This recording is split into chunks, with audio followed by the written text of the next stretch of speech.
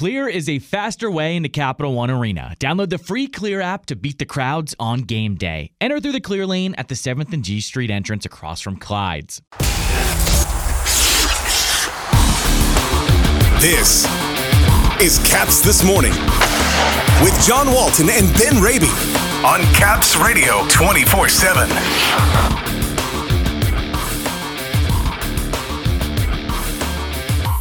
Alex Ovechkin to be honored tonight before a game with Columbus.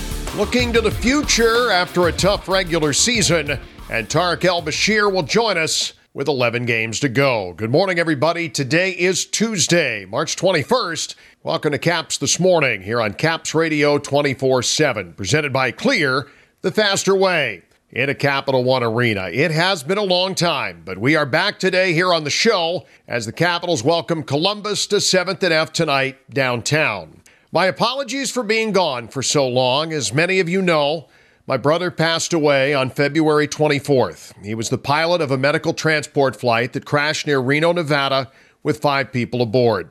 At some point, perhaps after the season comes to an end, and I also have a little more time to gather my thoughts, I'd like to tell you more about him and what these last few weeks have been like. For now, I would just like to say I am eternally grateful for all of you, the team, and Monumental Sports and Entertainment for being so incredibly supportive these last few weeks. Special thanks to Sergei Kucherov, Rob Tillotson, Grady Wittenberg, Zach Fish, Joe Locker, and of course Ken, Ben, Mike Callow, and Tim Parker for holding everything together while I was gone. Their efforts and your kindness to me and my family is what kept me going through some incredibly dark and painful days, and I will never forget what you did for me and my family. As I get my legs back underneath me here, and Ben's going to be back with me tomorrow to break down the Columbus game, I caught up with Tarik El-Bashir yesterday at the practice rink to catch up on the stuff we missed while I was gone and what is to come in the final days of the regular season, both with the Caps and throughout the Eastern Conference. Well, Tarik, it's been a while. It's really good to see you. The team, as we get down to the final few weeks of the season here, obviously this hasn't gone as well as the Caps would like. And if not mathematically, realistic hopes have kind of been extinguished here. But now, as you're looking at some things down the stretch to talk about, this team still has some things to play for. Pride on the front of the jersey, playing for next year. What do you want to do? What are you looking at here over the course of the last 2 or 3 weeks of this regular season? You're right. I mean, as long as there's games being played, there are players being evaluated.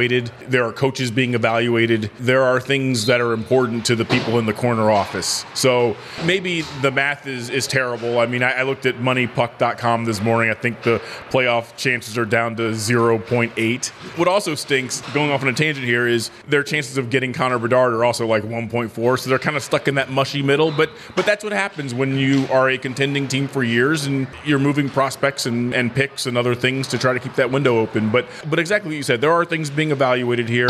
The big question for me is what's going to happen with Coach Peter Laviolette. You know, he doesn't have a contract to my knowledge for next year.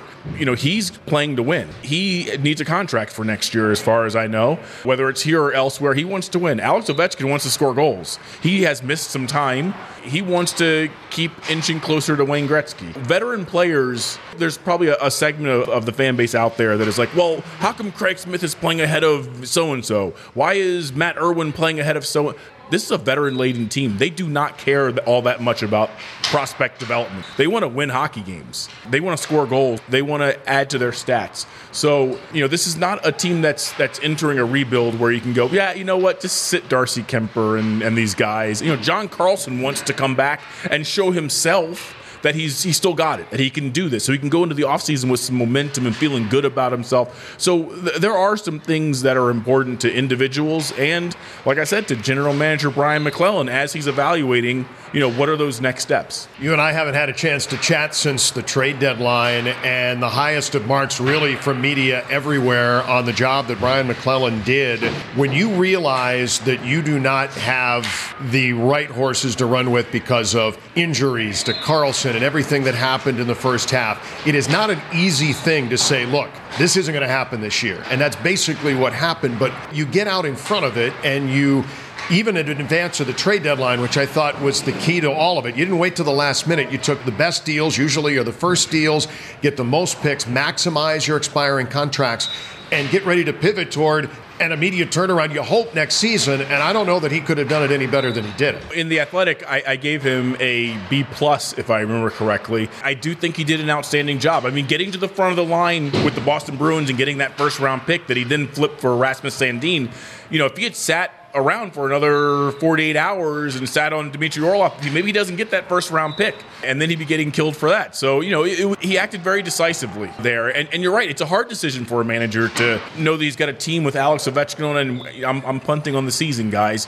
but it was the right decision. This team, as currently constructed with the injuries, let's say you sneak into the playoffs, great. You're going to get hammered by Boston in the first round. This team doesn't need the experience of a playoff push. They don't need the experience of a first round. They've all been through it.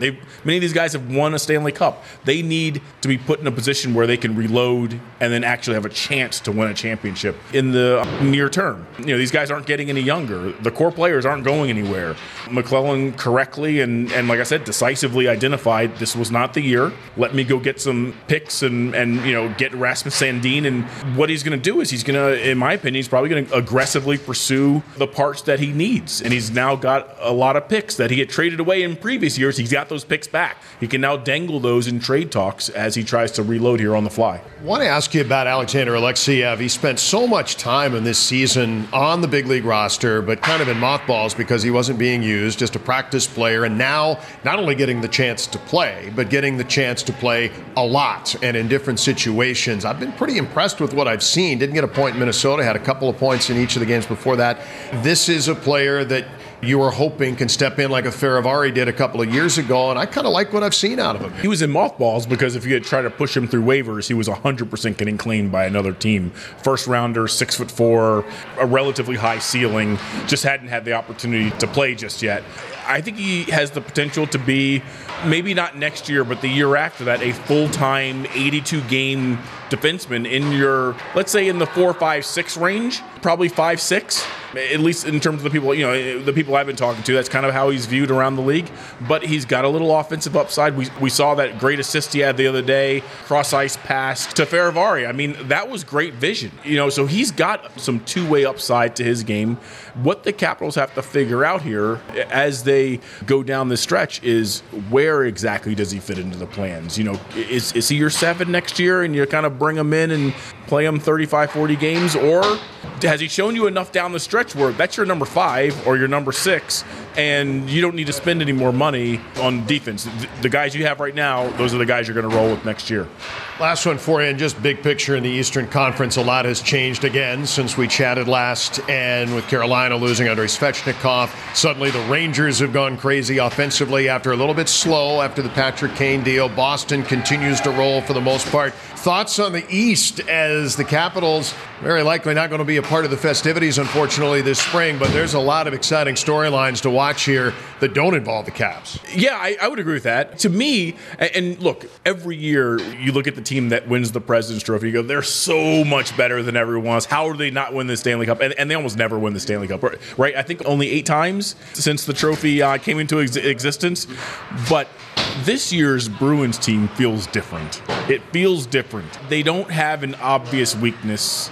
They've got scoring, they've got good defense, they've got great goaltending, they got a good coach. To me, it's their trophy to lose. But again, it's a silly game played on ice. It's the most random of all the tournaments among the top 4 sports, so something crazy will happen. But I'm going to have every night that the Bruins are playing, I will be in front of a television watching. Good to get back in the saddle and chat hockey with Tarik at the rink yesterday. As Columbus comes to town tonight, the Capitals are looking to limit their goals against because it has been a rough stretch lately, giving up 19 goals in just the last 4 games. Washington enters play tonight having won just once in their last 6 games, in which they have scored 3 or more goals. For a long time this season, it was getting to 3 goals that usually meant good news for the home team. Not so much lately.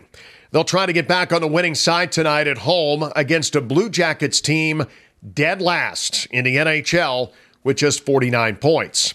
Right now, the front runner to get the number 1 overall pick in this year's draft, the Jackets are giving up tons of goals lately, too. Columbus has allowed 5 or more in 6 of their last 7 entering play tonight. It is Alex Ovechkin goal counter night at Capital One Arena. Alex going to be honored in pregame ceremonies for passing Gordie Howe for second all-time in NHL history earlier this season. Puck drop going to be right about 7:16 tonight. Make sure you're in your seats on time for this one. And finally, a quick contest note before we leave you this morning. If you're into the Caps and the great outdoors, listen up. If you want a chance to sit down low for the last Capitals home game of the year and also go on a rafting trip of a lifetime, enter the Caps and West Virginia Getaway Sweepstakes for a chance to win 2 lower-level tickets to the last home game and an all-expense-paid rafting trip to New River Gorge National Park. You'll also get an autographed player item and some team merchandise. All you got to do, it's free to enter. Just go to washcaps.com/West Virginia. Almost heaven for one lucky Caps fan. It's the Capitals and the Columbus Blue Jackets tonight at 7. Airtime will be at 6:45 on 106.7 The Fan and Caps Radio 24/7. Heard at CapsRadio247.com. Have a great game day Tuesday, everybody.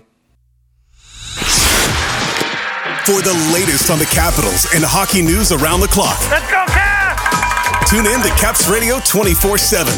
Listen online via the Capitals mobile app at CapsRadio247.com. Or ask Alexa to play Caps Radio 24/7 on TuneIn.